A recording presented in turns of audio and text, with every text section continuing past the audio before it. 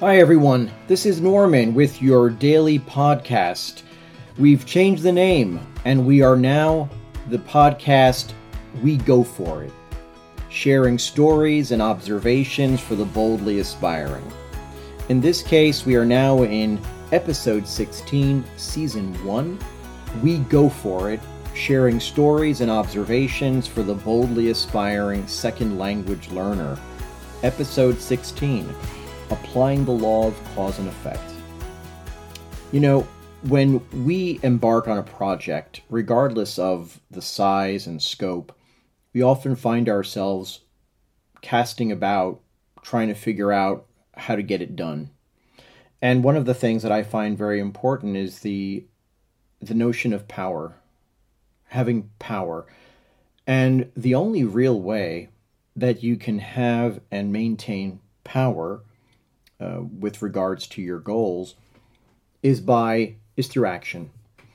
An understanding of the law of cause and effect means that every effect has a cause. Let's keep it really simple. Everything we see around us has a cause. Now, while we may not be able to change present effects or present circumstances, one thing we can always do is we can always decide on, choose, and act on causes. Something that we know or believe will start to move us towards our goal. We can do that every day. That's where our power lies. Our power lies in thinking first and then deciding on particular things to do. It's not rocket surgery. It's really very, very basic, very pragmatic things that we need to think about. What do I need to do right now, or what can I do right now to move towards my goal? Even if it's something small. But every day is the day when we can do something to create, to work on, to push causes, our causes, the things we do to create an effect. And so I guess you have to ask yourself, what's the effect that I wish to engender, that I wish to create? In this case, if we're talking about second language learners, then we're talking about being able to communicate more effectively in the target language, which is probably one of the more prevalent goals. The other could be getting a particular grade on a standardized test. That's another goal. There are a lot of different goals. And I think that once we have our goals and objectives, we know what we want in terms of our language training, then what we can do is start to think, okay, now what do I need to do in order to get this done? What are our causes? And our causes are qualitative and quantitative in nature. The content of what I'm going to do and how much time do I need to dedicate to doing it. So, I think that if we're focusing on causes and if we're present on certain things that we want to be able to do, that we are going to do in order to reach our goal, then we want to be present. We want to make sure that those daily activities, and I say daily, I'm not going to mince words. I think it's important to be active, working towards your goals on a daily basis in one form or another. If you're really serious about getting through to speaking clearly and effectively in the target language, communicating effectively, and then getting on to the next thing, so you don't spend the next 10, 15 years studying the language. Okay? So if I want to be able to do or communicate something particular in the target language, what am I going to need to know? What do I need to know in order to do certain things that I want to do? Case in point, if I'm working at a company and we have a lot of meetings, and at these meetings I often have to state my opinion, and I have to disagree politely, and I have to try and persuade. Those are 3 things I need to do. Now, the question is, what are the language tools I'm going to need in order to do that? So we start to assemble our materials. We start to assemble what it is that we're going to need to know so we can start working on it.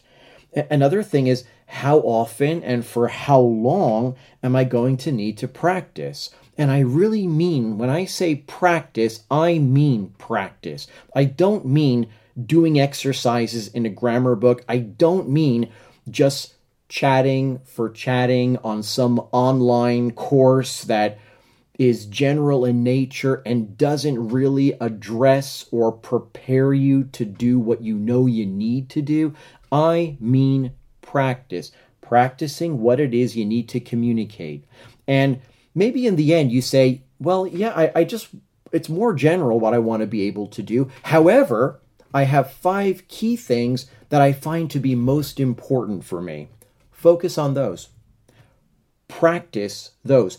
Assemble your qualitative and quantitative content in order to be able to practice those. If you're not practicing, then your progress is going to come very, very slowly, if at all. Now, talking about practice, then comes the next question. How am I going to practice? With whom? What if you have nobody to practice with? Does that mean that then you're not going to try and engender the causes to create the effect that you want? Of course not. What you can do is make a decision. I'm going to work these these patterns. I'm going to work these contexts on my own.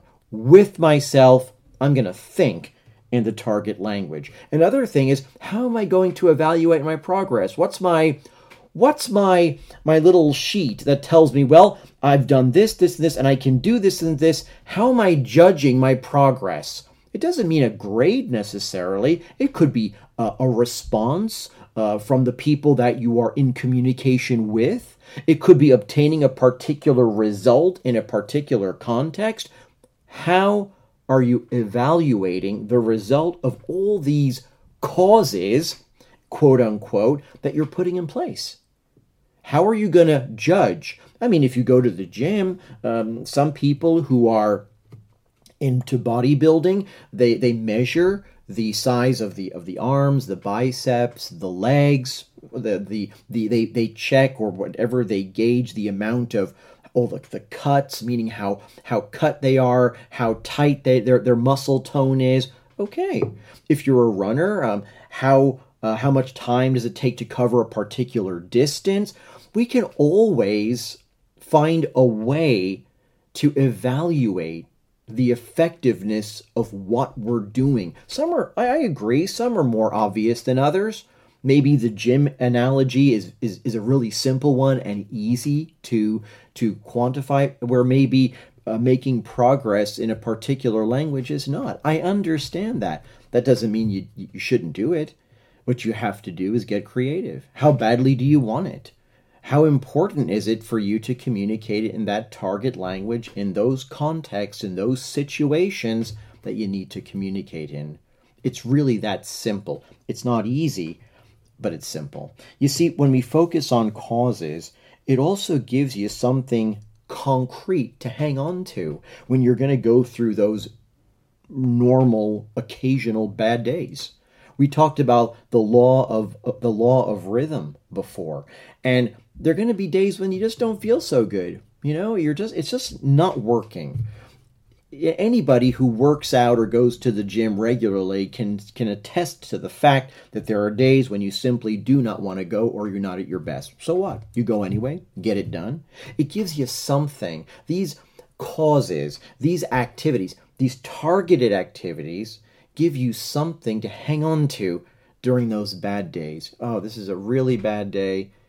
Yep, I still got my mental practice to do. I've still got my phone call with my mentor to finish. So, off we go. Sometimes when we're really down in the dumps, it's a matter of right foot, left foot, right foot, left foot.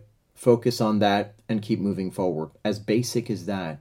Get your mind off the problem. When you stop looking at the problem, when you stop looking at the challenge, and you start looking at the solutions, or just a pragmatic step, you're already changing your state, and you're moving into a more what's the word I want to use? We're moving into a more resourceful state where you're more useful for yourself. You're better for yourself. You can guide that process of working on causes.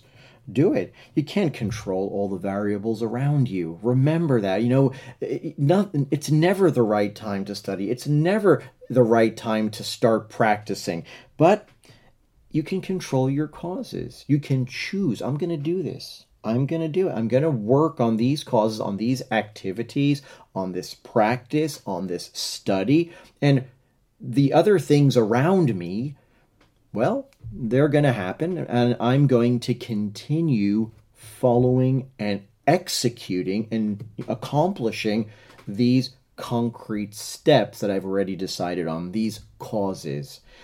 It's just so much more empowering when we think that way, and it's my sincere hope that you guys do that you focus on causes, small ones, small steps, get it done. The key thing here, consistency. Do it regularly. Work on it every day. Don't let up. And there's an interesting a podcast I was listening to, and they talk about people worry they're going to overtrain when it comes to physical fitness, and the answer to that for most of us is but first you got to train regularly. You don't worry about overtraining if you're not even training regularly. Don't worry about over preparation if you're not even preparing correctly. Practice. If it ever happens that you're over practicing, you'll figure it out. You'll find out. Let's see. If you want to know what that feels like, start practicing every day regularly, and maybe you'll get to that point. Guys, I wish you all the best as you continue to pursue your goals, to pursue the achievement of being able to communicate effectively in the target language of your choice. I wish you a great day, and wherever you are around the world, whatever your time zone happens to be, and I look forward to speaking with all of you again tomorrow. Take care. Have a great day.